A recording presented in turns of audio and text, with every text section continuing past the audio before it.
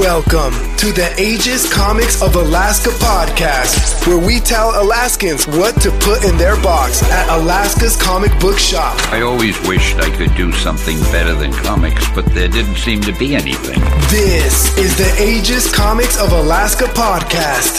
And now your hosts, Lou and Amy Jo.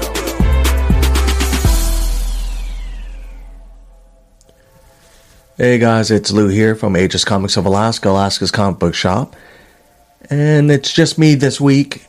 Amy will be joining us hopefully in about a week or so. She's grieving right now. She lost a very close person in her life, and she needs some time to deal with that. And you guys know how much I adore her and support her, and how much she has supported me in this endeavor. So I'm going to give her a break from all this craziness. This particular episode, I've been motivated to talk to you a little bit about my origins and motivation to finally opening up a comic book shop in the state of Alaska, of all things. New Yorican, growing up in Woodhaven, Queens in the 1970s, and graduating from high school in 88, leaving for the military. How did that all start? Why would I end up in Alaska? Why would I be in law enforcement for as many years as I was? Maybe I can answer some of those questions today. That way you can get to know who we are, the people behind the comic book shop, the people behind the scenes on our YouTube channel, the people that you meet either at the shop or now in real estate. That way you can get to understand what our motivations are, what my motivations were, and why I have, for instance, a disdain for lazy people. In particular, if there's one thing I think is the laziest, worst thing on the planet, is a lazy cop. I think lazy cops are worse than any criminal. And I'll explain during my origin story. But first, I want to give a shout out to our sponsors. Of course, the Awakenings Coffee that supports all of our veteran events at the shop. Sheree and her girls are consistently providing some of the best customer service. You have your choice in coffees, but if you want awesome service and a great cup of coffee, or that cold coffee drink that I think is nasty, why the hell would you want to drink cold coffee? But if that is your cup of tea, pun intended, then the Awakenings, located adjacent to our shop at 500 East Swanson, might be your spot, and we strongly recommend them. Of course, Dave Eller, Financial Services. He is with Edward Jones. He is a financial advisor, a former cop, and currently a chaplain for the Wasilla Police Department. We love him, man. Dave Eller has always been supportive of the community. He puts his Christian values into his business. It shows people who are looking for investment advice. Unless your ass is Tony Stark, you're going to need help with finances and managing your finances. We recommend Dave Eller. And, of course, yours truly. If you're looking for a home, you're looking for that property, looking for an investment in the state of Alaska, I can help. I'm a military relocation professional. You can contact me at aegisofalaska.com. That's www.aegisofalaska.com. My website has been updated to show you the latest in MLS information. So there's no delays. If a house is available, it's there on the site. If you're looking for a property, if you're looking for, barren land, something that you want to develop, it's all right there for the searching. There's no hidden fees or anything else. Check it out. Once you find the property that you're looking for, just hit me up and I'll help you find it, help you purchase it if that's what you want to do. And if you're in the business of selling your property, if you're looking to move, transfer, if you're military, if you're civilian and you need help with that, I'm your man. I have been very successful and I thank God for that. I thank my beautiful wife for supporting me in being able to provide those services. So please give me a call at 907-414-8048, 907-414-8048 if you need assistance in real estate. All right, guys. So, this is my origin story, so to speak. Why did I want to wear a uniform, and why did I ultimately end up with a comic book shop? Well, here's part one. And I want to give a shout out to my buddy Ed. My buddy Ed, and I am not saying his last name in hopes of preserving his identity. We grew up in Woodhaven, Queens together. We grew up in a low-income apartment complex known as the Wyckoff Apartments. It was this low-income, multi-family. There had to be over 1,000 people in this complex. That was at the center of an all-Italian, all-Jewish neighborhood, very affluent, middle and upper middle class people. You had the Oliveri family, the owners of the Fun House. You had major business owners in that community. You had barbers, you had restaurant owners, you had butchers, deli owners, just your run-of-the-mill old family money, people that worked their tails off and got to the point that they got to in their lives where they could be successful. Unfortunately, some of their kids didn't adopt that hard-working lifestyle. Instead, they embraced the criminal lifestyle, and a lot of these kids ended up, because of their connection to the mob, ended up becoming what evolved into the Junior Mafia that was located in the Ozone Park, Howard Beach area. Our property was located right across the street from Public School 60, PS 60. And the kids who I grew up with, ironically, and Ed grew up with throughout our elementary years, were the kids that had now become a part of what was known as the 60 Park Gang. New York is not famous for too much creativity when it comes to naming things. So, 60 Park Gang, because they were located in PS 60's park. So they were called the 60 Park Gang. And they were your normal cuisines. My friends from Pressable Defects will be very familiar with this term. But cuisines were your Italian youths. They were your Guidos. They wore the sweatpants rolled up to their calves. They wore white deck shoes, and they wore wife beaters, your tank tops with their gold chain and their big ass Catholic cross. And some of them even had the one earring in their right or left ear, and there was all kinds of things attached to that. And ironically, they all listened to hip hop, and they all listened to early hip hop. They listened to Run DMC. They listened to LL Cool J,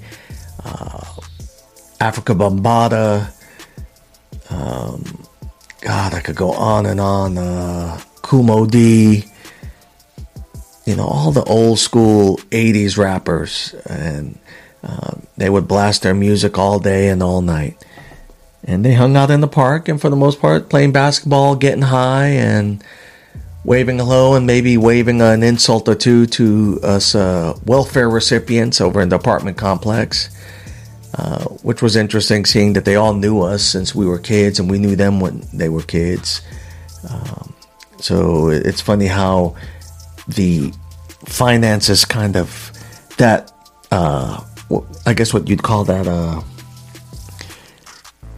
the cultural difference there was defined really monetarily, because they had some non-Italians in that group, but since they were upper middle class, they could be members.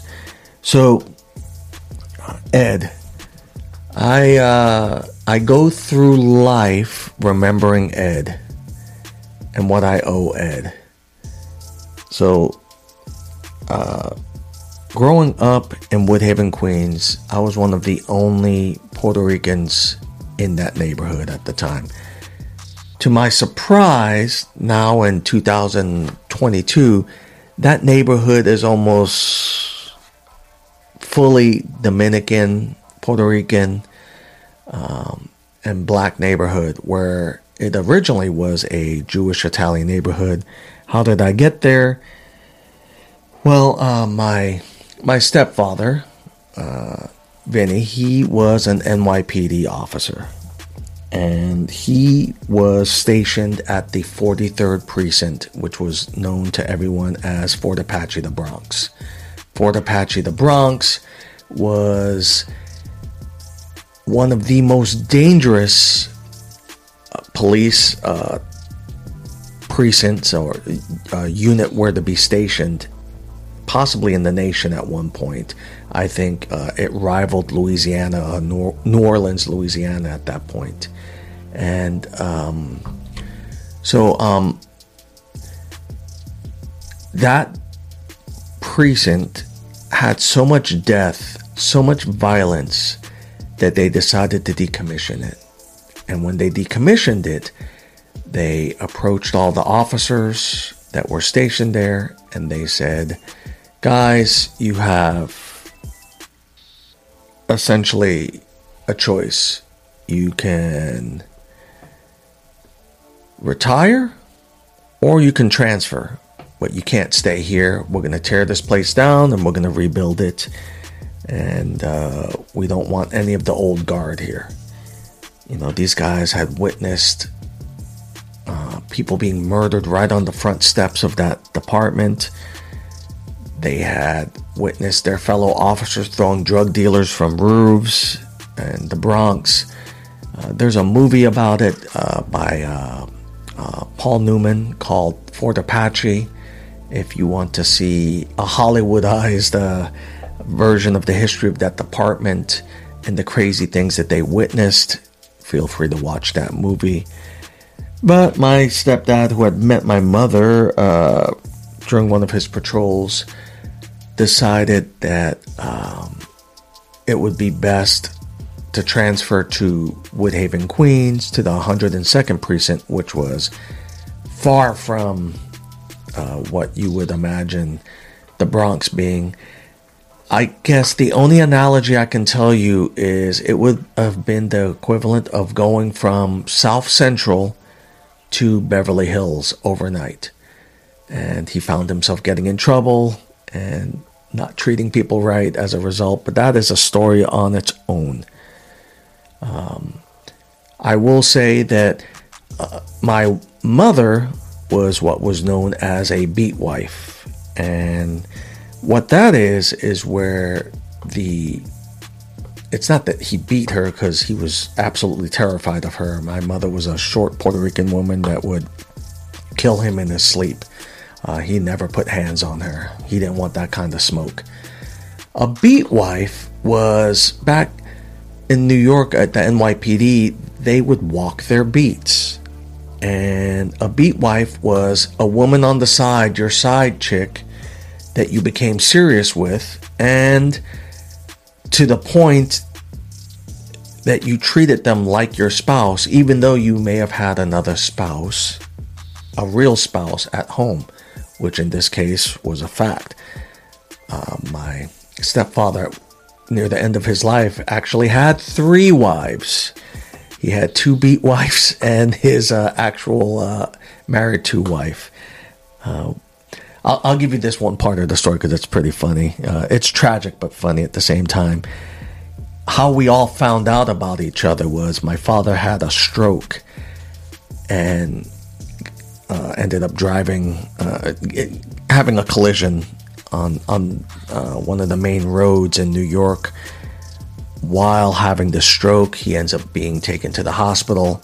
And while he's at the hospital recovering, all three of these families converge at his hospital room at the same time.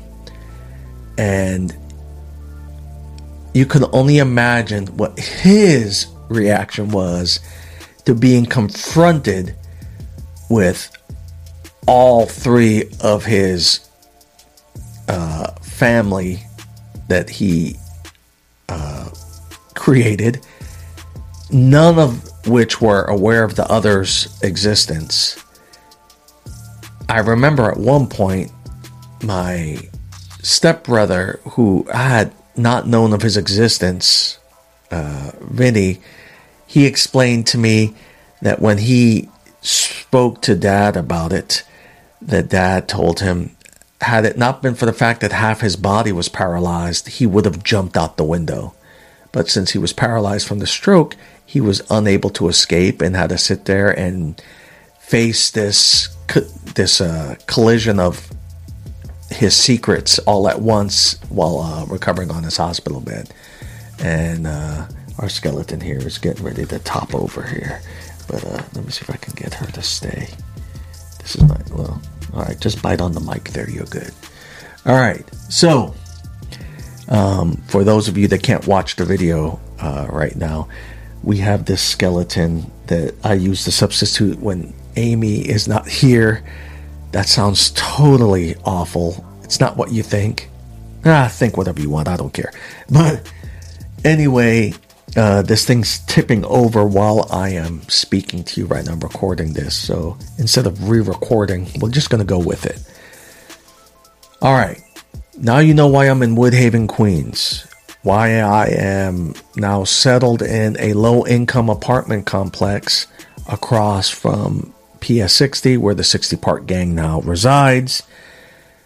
Low income because when you have a stepdad that is trying to finance 3 separate households, it's not possible. And our mother found herself working all the time. She was a beautician by trade, and my brothers and sisters essentially raised ourselves. In this situation, Ed, let me talk about Ed again. Let me get back on focus here. So, Ed, super intelligent kid, man. He, not a fighter. Nothing about him was a fighter. But he was a reader. He was just way beyond any of us in academics. This is someone that absolutely had a future, 100%. I look up to him to this day academically. I don't know where he's at now. I hope that if he ever hears about this, that he would reach out and let me know how he's doing, and maybe I can get over some of my guilt. So, doing exceptionally well. Any parent would be ridiculously proud of this kid. I mean, we're talking 4.0, honors, and he's doing all this while living on welfare. Both of his parents were junkies at the time, or what we defined as junkies. Realistically, now hindsight being 2020, I suspect they were just weed smoking hippies. I never heard of them actually taking any hard drugs like heroin or angel dust or LSD or any of that stuff. Who knows, right? But they had a reputation of being junkies. But clearly, this did not slow down Ed in his progress and his self-improvement to the point that his parents, they made sure that he was fed every day. I mean, he didn't wear the best clothes. His little sister didn't wear the best clothes. But, man, you could tell that they were loved. And they were motivated to perform well in school and in everything that they did. So Ed and his sister get sent off to, I don't know if it was summer school or if they went with a grandparent or something, but they were off for the summer. So it was just his parents at the house. And I don't even think his father was home this evening. His father was probably out working or getting high. I don't know. His father wasn't home. There's no way his father was home, because I think the story that I'm about to tell you would have ended way worse than what it did. So, 60 Park guys are doing what they usually do. Dante and the rest of the clowns were out there partying it up, drinking, smoking, and playing their loud music. It's summer, but now it's about 11, approaching, I think, midnight. It's late. I can't remember the exact time. I just remember it was late. People want to go to sleep now. And Ed's mom, I remember I'm watching outside my street patio, and let me explain what that is. I am on my welfare patio, whatever you want to call it, my welfare backyard. The old apartment complexes all have fire escapes in New York, and your fire escape was kind of like your patio deck. It wasn't supposed to be, but that's what it ended up becoming, especially in the hood. And I was sitting there looking out the window. It's a hot summer.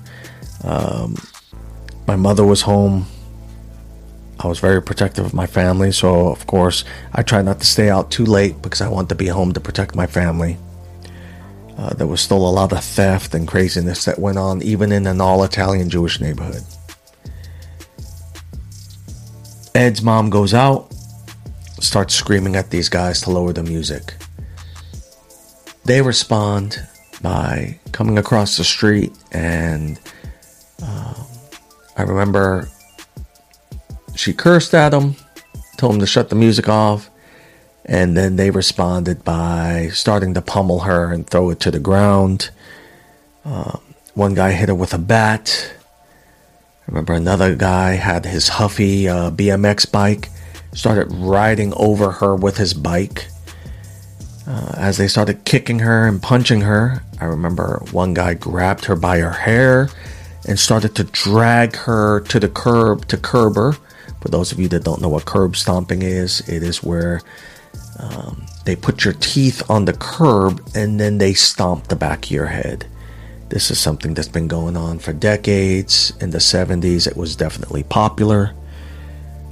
They're getting ready to curb her, and I think by the grace of God, adrenaline, maybe she was seeing her life flash before her eyes. She was seeing Ed and his sister in her eyes, and she mustered the strength to move her head at the last second. I remember climbing out, starting to head down the fire escape, and my mother, who is probably the toughest person I have ever met in my life. She's like 4'9" at the time. She's passed now, but she was barely 5 foot. And she grabbed a hold of me like never before. And I have never seen her face like this. I have never seen fear on her face, ever. And I remember her telling me, "Don't, Luisito, no, Luisito, don't. They'll kill you. Don't." I was pretty confident. I had started studying martial arts because I had been bullied in my elementary years. So I had established a relationship in the neighborhood as someone that could fight. But my mother's wisdom, in hindsight, was right. You know, there was about 30 of these guys out there. Maybe I would have taken 2 or 3 down, and I would have ended up right next to Ed's mom. And so here I am, just thinking, you know what? I don't think there could ever be a God. How could God allow a mother to be harmed? I had been raised in the Catholic Church. I went to St. Thomas the Apostle, and I thought to myself, man, we have been taught, about the Blessed Mother and, how sanctified a mom is. And even my friends that are Italian and Greek and Jewish that I hung out with and hung out at their homes, mom was a big thing. And in the Puerto Rican culture and the Hispanic culture, mom is a big thing. You can make dad jokes, you can make tia jokes, but you don't talk about people's mom. Hell, the pirates, the Spanish pirates in particular, the Spanish sailors would get the tattoo of the Blessed Mother on their backs because they could avoid catching those lashes on their back, because the respect for the mother was so high in that culture, it outweighed any potential punishment. So they would literally avoid being whooped on their back as punishment. Like everybody else would catch lashes, they wouldn't catch lashes because they had that Blessed Mother on their back. And here I am watching what I believe to be the most holiest of holiest figures, a mother, being stomped almost to death in a pool of blood. I remember hearing her groaning. I remember her asking for help. And suddenly I heard the screams of all these mothers that came out. Moms from the apartment complex all came out in full mom force, like a scene from Endgame. They all came out of that archway. We had an archway at the Wyckoff Apartments where people would play handball. And they came out screaming at those kids to stop. I feared momentarily for them as well, but then realizing that some of those women were also Italian, also grew up with these guys' parents. They just, were single moms, maybe they were widows, or they had been disgraced having children out of wedlock, and they ended up in the low-income apartments. But these are mothers that knew their mothers, worked with their mothers, worked alongside their mothers. So when these women screamed at them to stop, they stopped. It didn't stop them from cursing and screaming and being jackass gang members, entitled punks, but it stopped them from attacking Ed's mom. All of a sudden, I hear the sirens, NYPD shows up. And I think to myself, we're gonna have justice. Things are gonna happen. These guys, for the first time ever, are gonna be held accountable. No one was arrested. The cops showed up. They arranged for an ambulance to show up. They didn't even help Ed's mom get on the gurney. There had to be 10, 12 cops there. They loaded Ed's mom on the gurney, threw her in the back of the ambulance, and as she rolled out, groaning, barely able to speak, I remember the mothers out there screaming at the cops, "What about these guys? Why aren't you arresting them?" And I remember clearly hearing one of the cops saying, "There's no victim here. Junkies are not victims. She shouldn't have antagonized these guys."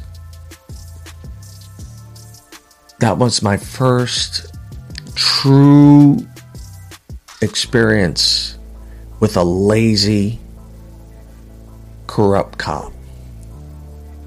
A cop that wanted the easy way out, that took the oath to make $1, never had any intention of making our world a safer, a better place.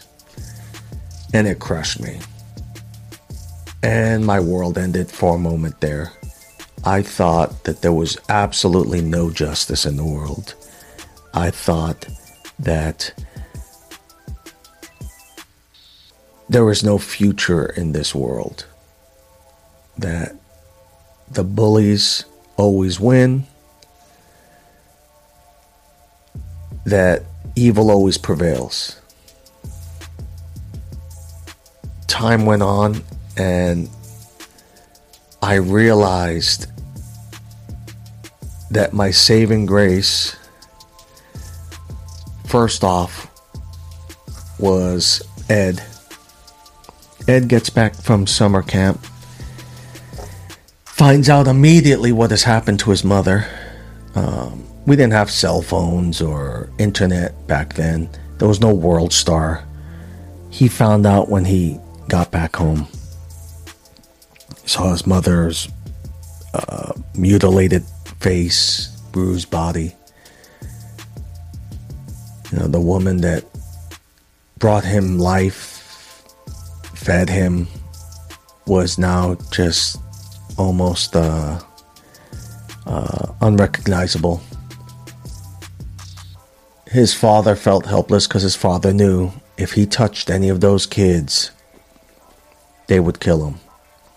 Irregardless of whether he was in the right, some of those kids were legitimately connected to the mob.